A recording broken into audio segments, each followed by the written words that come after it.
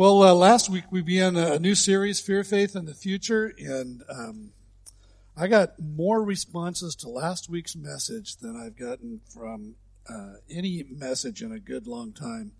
And a variety of responses, some of them good, some of them inquisitive about what were you talking about, Pastor Jim?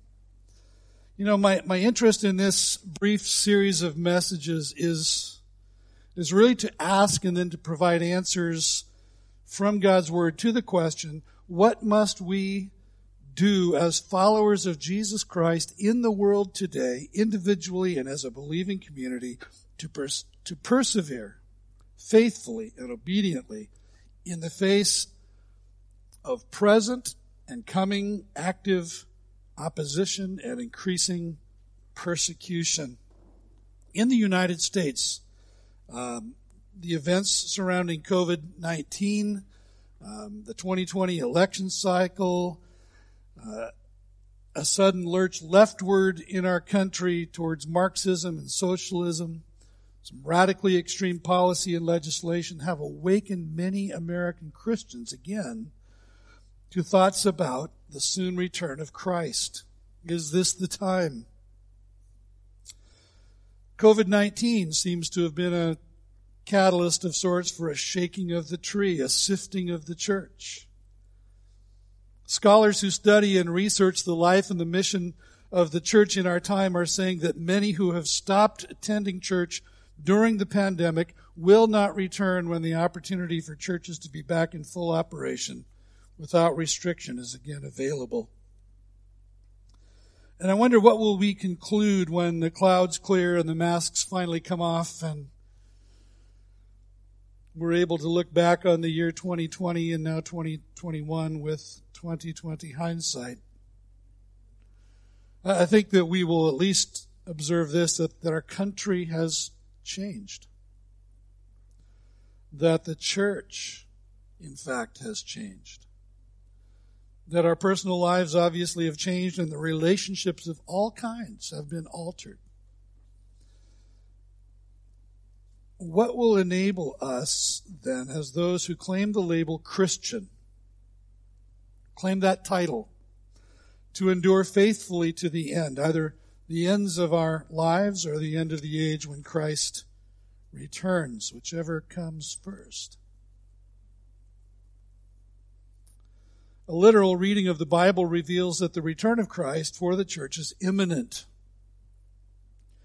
But when we say that an event or a happening is imminent, what we mean is that it's ready to take place. For example, when an expectant mother comes close to the full term of her pregnancy, we can say that her delivery is imminent. It's ready to take place. The stage is set, and as that day draws closer and closer, that expectant mother will often be heard to say, "I'm so ready." From the perspective of biblical eschatology, which is the study of what the Bible has to say about the end times, the return of Jesus Christ for the church is imminent. There's nothing else that the Bible points to as needing to happen before Jesus comes for us. It could happen at any moment. It's important to clarify that to say that his return is imminent is neither to suggest nor to insist that it will happen immediately, but rather to insist on the basis of the promises of God's Word that each of us ought to live with the expectant realization that from God's perspective, or the perspective of the New Testament writers, nothing stands in the way of it happening. One thing we know for sure from the pages of the New Testament is that Christ followers from the time of Jesus' ascension into heaven and right down to the present day have lived with the expectation that it could take place at any moment. His coming has been imminent since the day he ascended into heaven. Jesus repeatedly promised that he would come again. For example, in John 14, 1-3, in the upper room with his disciples, Jesus said to them, "Let not your hearts be troubled. Believe in God. Believe also in me. In my Father's house are many rooms. If it were not so, would I have told you that I go to prepare a place for you? And if I go and prepare a place for you, I will come again and will take you to myself, that where I am, you may be also. As Jesus stood before the Sanhedrin, the Jewish ruling council, on trial, the high priest asked him, "Are you the Christ, the Son of the Blessed?" And Jesus said, "I am. And you will see the Son of Man seated at the right hand of power and coming with the clouds of heaven." On that last day Jesus had with his disciples before he ascended into heaven, we read in Acts 1:9-11, as they were looking on, they meaning the disciples, that meaning Jesus, was lifted up, and a cloud took him out of their sight. And while they were gazing into heaven, right? Wow. As they're gazing into heaven, behold, two men stood by them in white robes and said, "Men of Galilee, why do you stand looking into heaven? This Jesus, who was taken up from you into heaven, will come in the same way, in like manner, as you saw him go into heaven." Jesus, who ascended bodily and visibly into heaven, will return bodily and visibly for the church. Revelation 22:20, in the final statement of Jesus and the entire Bible at the end of John's Revelation, we read, "He who testifies to these things says, 'Surely I am coming soon.'" And then we see that the Holy Spirit, speaking then through the New Testament writers, guarantees Christ's return. To the Philippians, Paul the Apostle wrote, "But our citizenship is in heaven, and from it we await a Savior, the Lord Jesus Christ, who will transform our lowly body to be like his glorious body, by the power that enables him even to subject all things to himself." The writer of the Hebrews says, "So Christ, having been offered once to bear the sins of many, will appear a second time, not to deal with sin, but to save those who are eagerly waiting for him." James, the brother of Jesus, wrote in chapter 5, verses 7-8 of his letter, "Be patient, therefore, brothers, until the coming of the Lord. See how the farmer waits for the precious fruit of the earth, being patient about it until it receives the early and the late rains. You also be patient. Establish your hearts, for the coming of the Lord is at hand." So what I want you to understand, first of all, this morning and take to heart is that the rapture of the church is the next event on God's prophetic calendar. We don't know when it will occur, but we know on the basis of the promise of God that it will. And in the time we have together this morning, I want to spend a little bit of time in each of three passages of Scripture. The first is 1 Thessalonians 4:13-18, which is one of two definitive texts on the rapture of the church. Follow along as I read. 1 Thessalonians 4, beginning at verse 13. "But we do not want you to be uninformed, brothers, about those who are asleep, that you may not grieve as others do who have no hope. For since we believe that Jesus died and rose again, even so through Jesus God will bring with him those who have fallen asleep. For this we declare to you by a word from the Lord, that we who are alive, who are left until the coming of the Lord, will not precede those who have fallen asleep. For the Lord himself will descend from heaven with a cry of command, with the voice of an archangel, and with the sound of the trumpet of God, and the dead in Christ will rise first. Then we who are alive, who are left, will be caught up together with them in the clouds to meet the Lord in the air, and so we will always be with the Lord. Therefore encourage one another with these words." The rapture of the church. By the way, the word rapture comes to us from the Latin word raptura. It means to be seized by force, snatched up, carried away. And it reflects the significance of the two-word phrase in verse 17, caught up. And we who are alive, who are left, will be caught up together with them in the clouds to meet the Lord in the air. Of course, the New Testament wasn't written in Latin, was it, but in Greek. And the actual Greek word in verse 17, harpazo, means the very same thing. The believers in Thessalonica were concerned about the future of those who die or have died before Christ comes again. Again, verses 13 to 14, but we do not want you to be uninformed, brothers, about those who are asleep, that you may not grieve as others do who have no hope. For since we believe that Jesus died and rose again, even so through Jesus God will bring with him those who have fallen asleep. Young Christians having serious questions about, okay, Jesus is coming again. My mom or my dad or a loved one just passed away. What about them? Are they going to be resurrected too? Fallen asleep is a euphemism for having died. 2 verses later, in verse 16, he refers to them as the dead in Christ. The thought has occurred to me on many occasions, not just in relation to this passage of Scripture, but to other places where Paul had special knowledge. But here Paul says that he possessed a word from the Lord regarding the rapture. Verse 15, for this we declare to you by a word from the Lord. Paul had this by special revelation.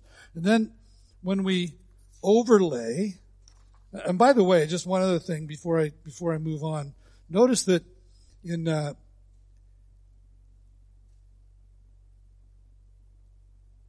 where am I? Verse 17, Paul says, then we who are alive, who are left. Which tells us that Paul clearly expected that Jesus would come in his lifetime. He didn't insist on that, but it certainly was his anticipation. And then when we overlay what Paul wrote to the church in Corinth with what he wrote to the Thessalonian believers, we see this same word from the Lord expressed. The themes are exactly the same. I tell you this, brothers, flesh and blood cannot inherit the kingdom of God, nor does the perishable inherit the imperishable. Behold, I tell you a mystery. We shall not all sleep, but we shall all be changed in a moment, in the twinkling of an eye, at the last trumpet. For the trumpet will sound, and the dead will be raised imperishable, and we shall be changed. For this perishable body must put on the imperishable, and this mortal body must put on immortality. It's going to be loud, and it's going to be sudden, and we're going to be changed like that. How long is the twinkling of an eye? It's not the wink of an eye, it's the twinkling of an eye. It's a glimmer. Boom. And all who belong to Christ at the moment of the rapture will exit planet Earth instantly. Instantly. Living and dead will all be caught up together to meet the Lord in the air, and in that moment will be changed. A fundamental transformation will take place. The bodies of those who have perished will be raised imperishable. They will be fundamentally morphed. They will fundamentally be transformed. The perishable bodies of those who are alive at that moment will be exchanged for imperishable bodies. Our mortal bodies will put on immortality. What does that mean? I have no idea. I have no idea. But I am sure looking forward to finding out. Aren't you? And from that point on, we will always be together and we will always be with the Lord. Some of you ought to be amening right now. See, our focus in this brief series of messages, again, is to ask and to explore answers to the question, what must we understand? What must we do as followers of Jesus in the world today, both individually and as a believing community, to persevere in faith and in obedience until Jesus comes? In Matthew's Gospel, chapters 24 to 25, is contained a teaching of Jesus that someone at some time in the past labeled the Olivet Discourse. You won't find that phrase in the text of Scripture. If you have a study Bible, you might find it down in your footnotes. It was so named because the physical setting for what Jesus was teaching here is on the Mount of Olives. The teaching is in response to a specific question from the disciples. And so there's a conversation, there's a discourse. I'm guessing that it was probably named the Olivet Discourse by some academic in an ivory tower because they tend to like high-sounding words. In these two chapters, Jesus discloses to the disciples a prophetic overview of things to come. From that moment in history, right on through the tribulation period to the second advent of Christ and the final judgment. John MacArthur wrote that the Olivet Discourse contains two strong warnings. First, that before Christ returns, the world will become more and more hostile to the people of God. And second, that Christians need to be prepared for his coming and the judgments that will follow. Well, let's look together at the portion that's found in the first 14 verses of Matthew 24, in which Jesus, the Son of God, describes conditions that will develop and exist in the world in the days that precede the rapture of the church. Follow along again as I read. Jesus left the temple and was going away when his disciples came to point out to him the buildings of the temple. But he answered them, "You see all these, do you not? Truly I say to you, there will not be left here one stone upon another that will not be thrown down." Let me just pause right there and let you know that in the year 70 AD, that prophecy came to pass as the Roman Emperor Titus came and laid siege to Jerusalem, conquered it, and leveled the temple in Jerusalem. Going on, verse 3, as he sat on the Mount of Olives, the disciples came to him privately, saying, "Tell us, when will these things be, and what will be the sign of your coming and of the end of the age?" Jesus answered them, "See that no one leads you astray. For many will come in my name, saying, 'I am the Christ,' and they will lead many astray. And you'll hear of wars and rumors of wars. See that you are not alarmed. For this must take place, but the end is not yet. For nation will rise against nation, and kingdom against kingdom, and there will be famines and earthquakes in various places. All these are but the beginning of the birth pains. And then they will deliver you up to tribulation and put you to death, and you will be hated by all nations for my name's sake. And then many will fall away and betray one another and hate one another, and many false prophets will arise and lead many astray. And because lawlessness will be increased, the love of many will grow cold. But the one who endures to the end will be saved. And this gospel of the kingdom will be proclaimed throughout the whole world as a testimony to all nations, and then the end will come." Notice with me that Jesus, in this conversation, in this teaching that he's giving to his disciples, had two concerns as he introduced the prophecy. First of all, that they not be led astray. That they not be led astray. He says, "For many will come in my name, saying, 'I am the Christ,' and they will lead many astray." And Jesus is saying, in effect, look, I'm telling you these things so that you will not be among the deceived. Secondly, his concern was that they not be alarmed. Verse 6, "See that you are not alarmed, for this must take place." This must take place. But the end is not yet. Alarming stuff is going to happen. I'm warning you now so that you won't be surprised, that you can make the intelligent choice not to be alarmed. Stephen Covey says, begin with the end in mind. That's a good way to live the Christian life. Begin with the end in mind. And then in verses 4 to 14, Jesus prophesies 10 signs of the end of the age. And I'd like to just touch on each of those briefly. First, he says again that there will be false Christs. Many will come in my name saying, "I am the Christ," and they will lead many astray. Deceivers, there's no shortage of deceivers in the world. And they have one father, the ultimate deceiver, the father of lies.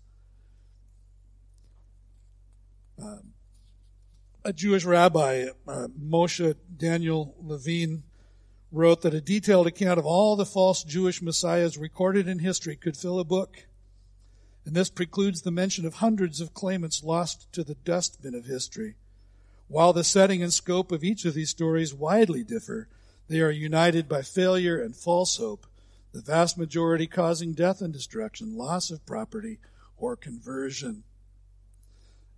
I took some time to do a little study of my own, and you can do this on Wikipedia. Just type in, false Christs in history, false messiahs, and you'll find a long, long list.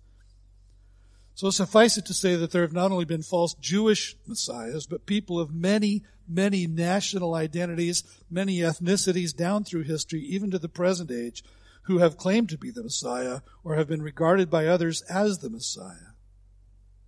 And as the rabbi wrote,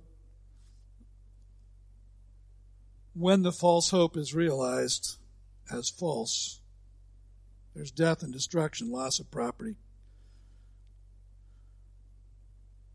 Negative things happen.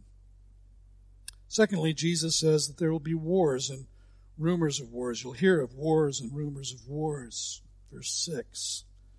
Verse 7, international armed conflict. Nation will rise against nation and kingdom against kingdom.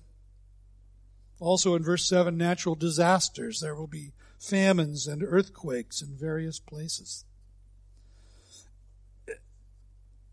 You might be thinking right about now what I often think when I read verses 3 through 7, which is, okay, how much insight does it take to say all of that? False Christs? Yeah, okay. What about this other stuff? There have always been wars and rumors of wars.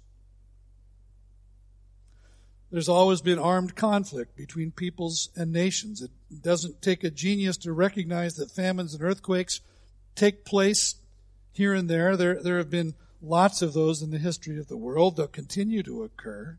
So what? But those are just baseline for what Jesus is presenting here. Notice that he interrupts his rhythm at verse 8 and interjects this. All these are but the beginning of the birth pains. This is baseline phenomena. They're like Braxton Hicks contractions. They're the early signs in an expectant mom's body that her baby is growing, that things are beginning to change, that real labor may be coming, nevertheless, or will be coming. Nevertheless, it's early. And now notice where he goes in verse 9, that there will be external persecution of the church. Then they will deliver you up to tribulation and put you to death, and you will be hated by all nations for my name's sake. The world's hostility to Christ and to Christians will not diminish in the days and years that lie ahead. They'll just continue to increase exponentially.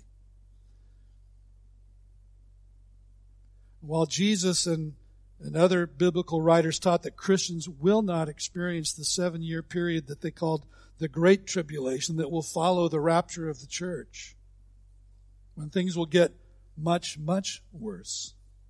They did not say that we will be exempt from trial and tribulation ourselves. Instead, Jesus said, in the world you will have tribulation. You will face trial. You will face persecution. You may lose your life for my name. Here he says they will deliver you up to tribulation and put you to death. And as we think about that, we kind of need to come face to face with the truth that we Christians in America have been fortunate. For many Christians around the world, active, overt persecution has been a daily reality for a long, long time. And so this prophecy of Jesus is being fulfilled right now in those places. Christians are giving up their lives even today in order to stay true to the name of Jesus. We might ask, what will be the mechanisms that will trigger increasing persecutions in the United States? And that's maybe a discussion for another time, but it's certainly worth reflecting on. A quick glance at the climate of our nation suggests again that the stage is set, and increasingly so. In verse 10, Jesus says, identifies apostasy in the church. It says, and then many will fall away. Many will fall away. We see that happening in our time. Social science research has long suggested that Americans' relationship with religion, this is from a blogger, Daniel Cox. Social science research has long suggested that Americans' relationship with religion has a tidal, T-I-D-A-L, quality. People who are raised religious find themselves drifting away as young adults only to be drawn back in when they find spouses and begin to raise their own families. Some argue that young adults just hadn't yet been pulled back into the fold of organized religion, especially since they were hitting major milestones like marriage and parenthood later on. But now, many millennials have spouses, children, and mortgages, and there's little evidence of a corresponding surge in religious interest.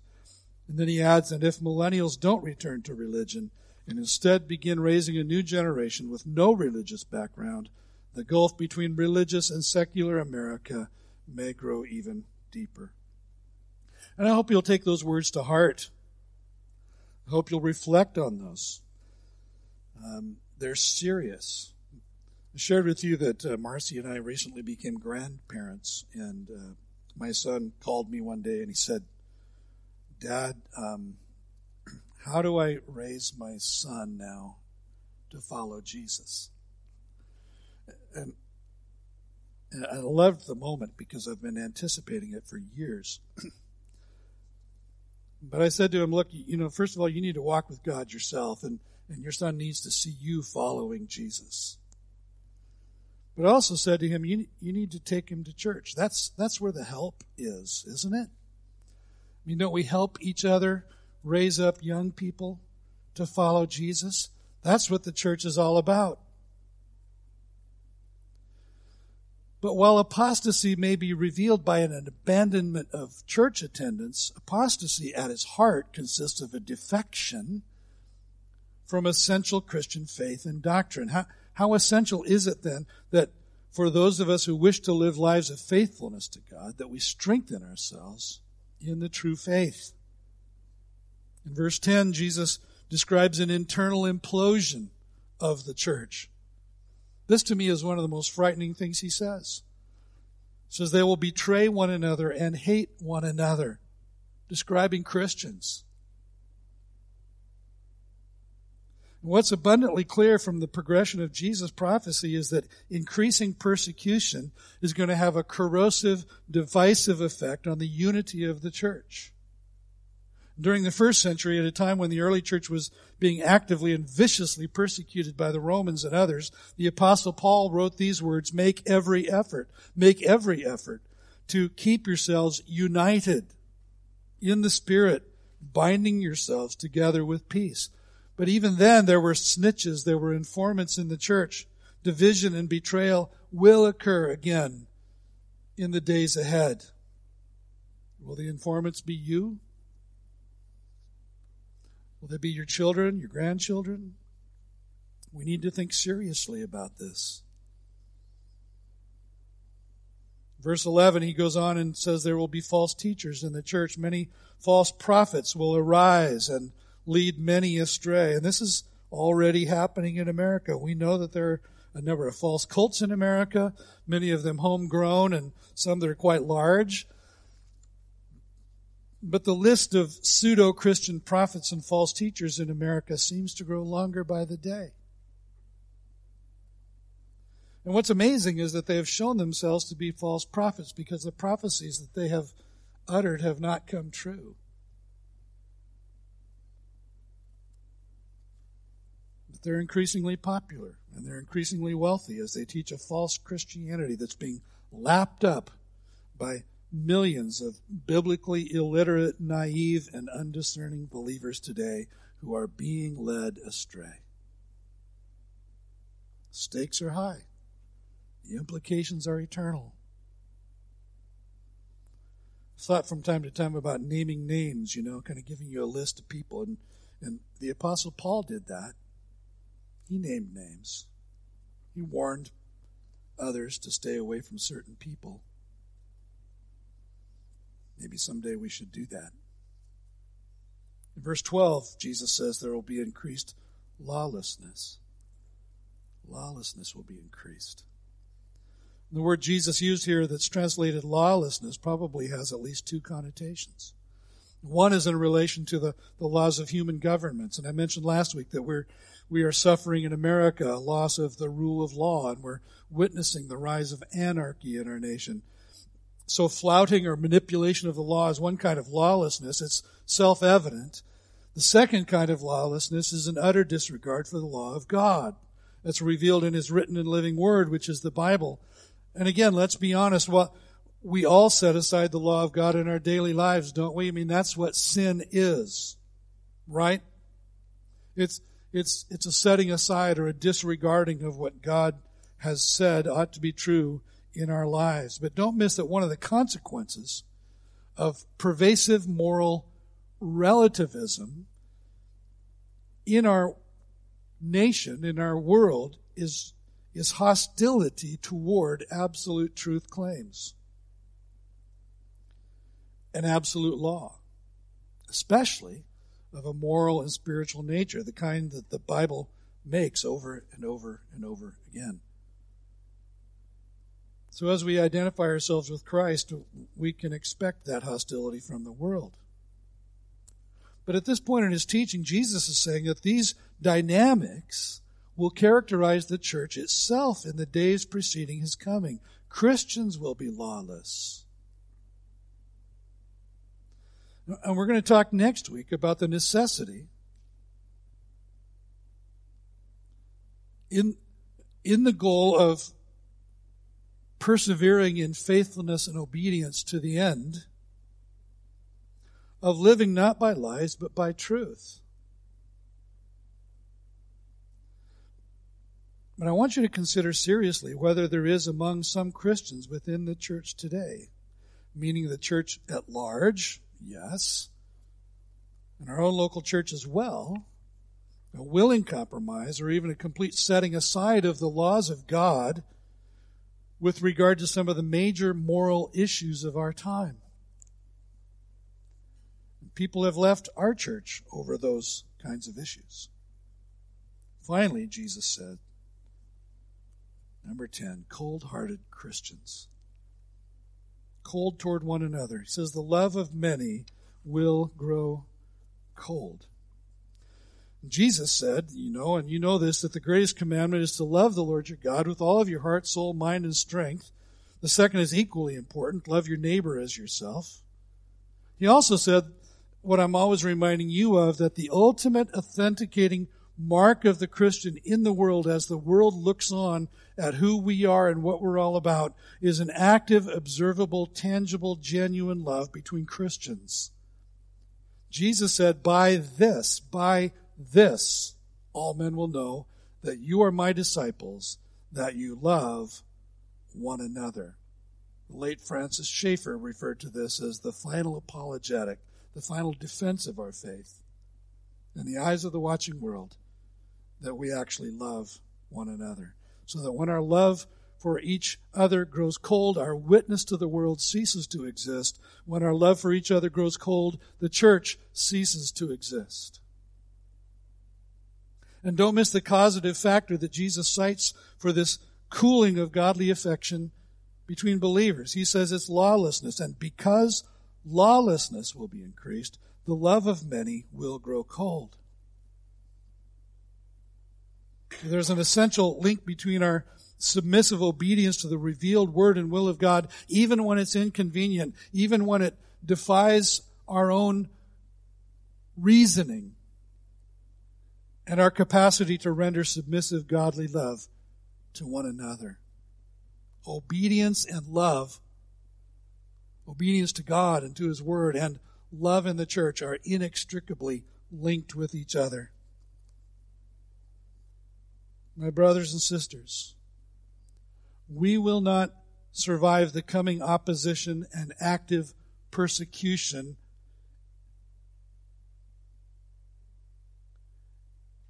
if we are willing to relinquish our faith in Jesus Christ alone as Savior and Lord, if we habitually compromise our obedience to the truths of God's Word, and if we abandon our love for and our active commitment to one another. Jesus closes this teaching in Matthew 24, 1 through 14 with a promise, but the one who endures to the end will be saved. And this gospel of the kingdom will be proclaimed throughout the whole world as a testimony to all nations, and then the end will come. The end in verse 14 is the end of the church age, which will be punctuated by the rapture of the church. The one who endures to the end, whether the end of his life or the end of the age, will be saved. What I want you to understand as we look at this is not a salvation by works statement. The salvation referred to here is the ultimate fulfillment of our salvation. See, when we transfer our trust to Christ, we're saved from the penalty of our sin. As the Holy Spirit then takes up residence in our life, God continues to save us from the power of sin, the power that sin has all over us. We call that sanctification. But when Jesus comes, He will save us from the very presence of sin, which is what the rapture of the church accomplishes. We call that glorification. You may have heard the expression, once saved, always saved. And I happen to believe that that's true, that if one has truly trusted in Christ, if they have in fact been born again, if they have been made a new creature, that's an irreversible status and an irreversible relationship.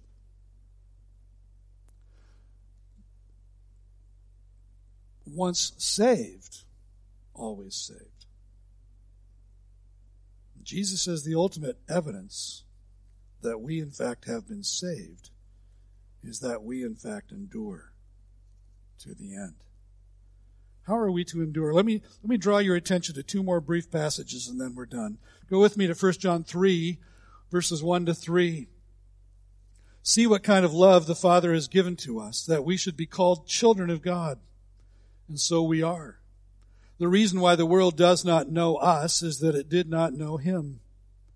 Beloved, we are God's children now, and what we will be has not yet appeared, but we know that when He appears, we shall be like Him, because we shall see Him as He is. And everyone who thus hopes in Him purifies himself as He is pure. I just love this passage. It's a beautiful passage, one that each of us, I think, should put to memory. But I want you to see just two things very briefly. The first is in verse 2, and it speaks to that transformation that will take place at the appearing of Jesus when the perishable puts on the imperishable and the mortal puts on the immortal. When we see Jesus, John says, in that moment, we will be fundamentally changed. And in that new condition, God's Word repeatedly affirms, we will be translated into His presence. The second, John says, everyone who has this hope purifies himself. Everyone who has this hope purifies himself. Theologians and Bible scholars have referred to the hope of Christ's appearing as the purifying hope of the church. What does it mean that we should purify ourselves? Go with me to one final passage, Romans 13, 11 to 14. Besides this, Paul writes, you know the time, that the hour has come for you to wake from sleep. For salvation is nearer to us than when we first believed. The night is far gone, the day is at hand. So then let us cast off the works of darkness and put on the armor of light. Let us walk properly as in the daytime, not in orgies and drunkenness, not in sexual immorality and sensuality, not in quarreling and jealousy, but put on the Lord Jesus Christ and make no provision for the flesh to gratify its desires. Three imperatives I want you to see here that give shape to the outline of this brief passage and give us insight into at least a part of what it means, what it might mean to purify ourselves in preparation for the coming of Jesus. The first is in verses 11 to 12. wake up. Wake up. Wakey, wakey. Besides this, you know the time, that the hour has come for you to wake from sleep. This is your alarm. This is your wake-up call. For salvation is nearer to us now than when we first believed. The night is far gone, the day is at hand. See, if Paul was referencing the passage of time and the nearness of their salvation in the first century, how much nearer today is the coming of Jesus now 2,000 years later? Wake up. When I was in, I was young. There was a band called the Five-Man Electrical Band. It had a song that was titled Signs, and part of the refrain said, signs, signs, everywhere a sign. Can't you read the signs? And I think that's what Paul is saying here. Look, pay attention to the time. Look at the signs all around you. The second one is cast off. Verses 12 and 13. So then let us cast off the works of darkness and put on the armor of light. Let us walk properly as in the daytime, not in orgies and drunkenness, not in sexual immorality and sensuality, not in quarreling and jealousy. And this word translated cast off means to lay aside. It means to renounce. It's another way of talking about repentance of those sins that we do in the dark, those that we like to keep in the dark, so that we're not detected by others. And Paul says that to purify ourselves is to renounce those things, to cast off like a garment our secret sins. And the third says, put on, verse 14, put on. But put on the Lord Jesus Christ and make no provision for the flesh to gratify its desires. Paul often spoke of spiritual choices we need to make in terms of taking off one garment and putting on another. And in this passage, he calls us to cast off the garment of sin and to put on the Lord Jesus Christ. For some of us this morning, that choice to purify ourselves in response to the hope of the imminent appearing of Christ will mean that we make the decision to trust in Him for the very first time. See, if you don't know Jesus and He doesn't know you when He comes, you're going to miss the boat. You're going to be left behind.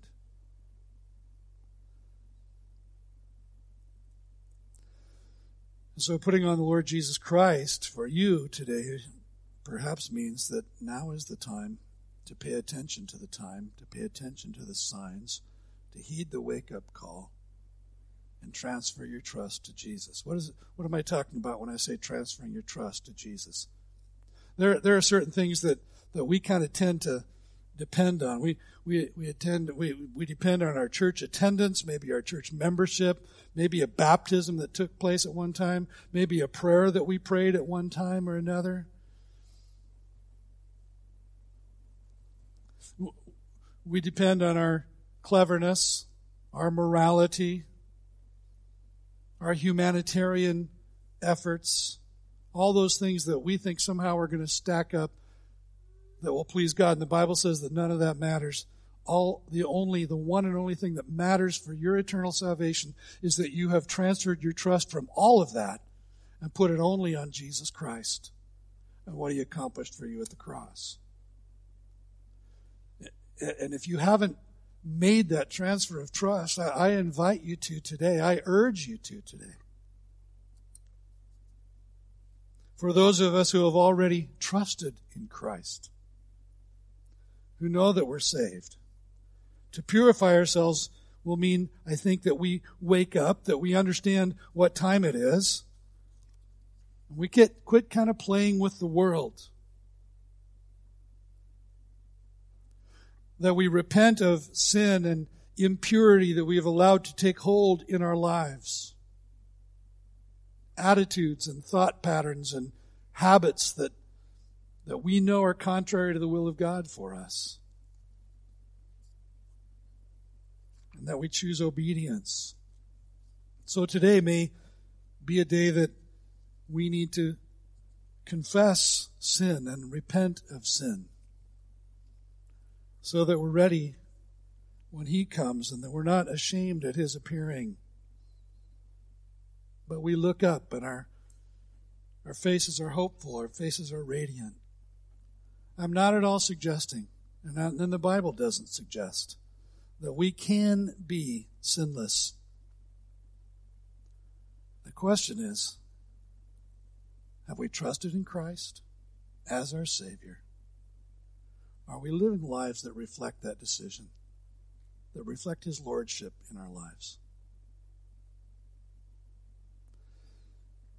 And there's repentance that needs to take place in each of our lives. There's repentance that needs to take place in my life, without a doubt. The one who has this hope in himself, John says,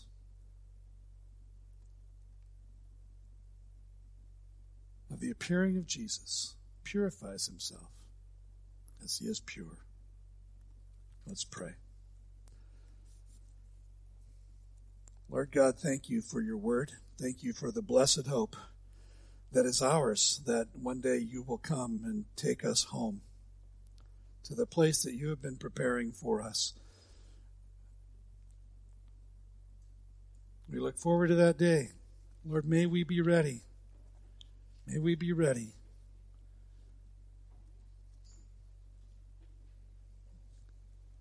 May we have put our trust in the right person and built our lives on the right foundation. May each of us in this room and in my hearing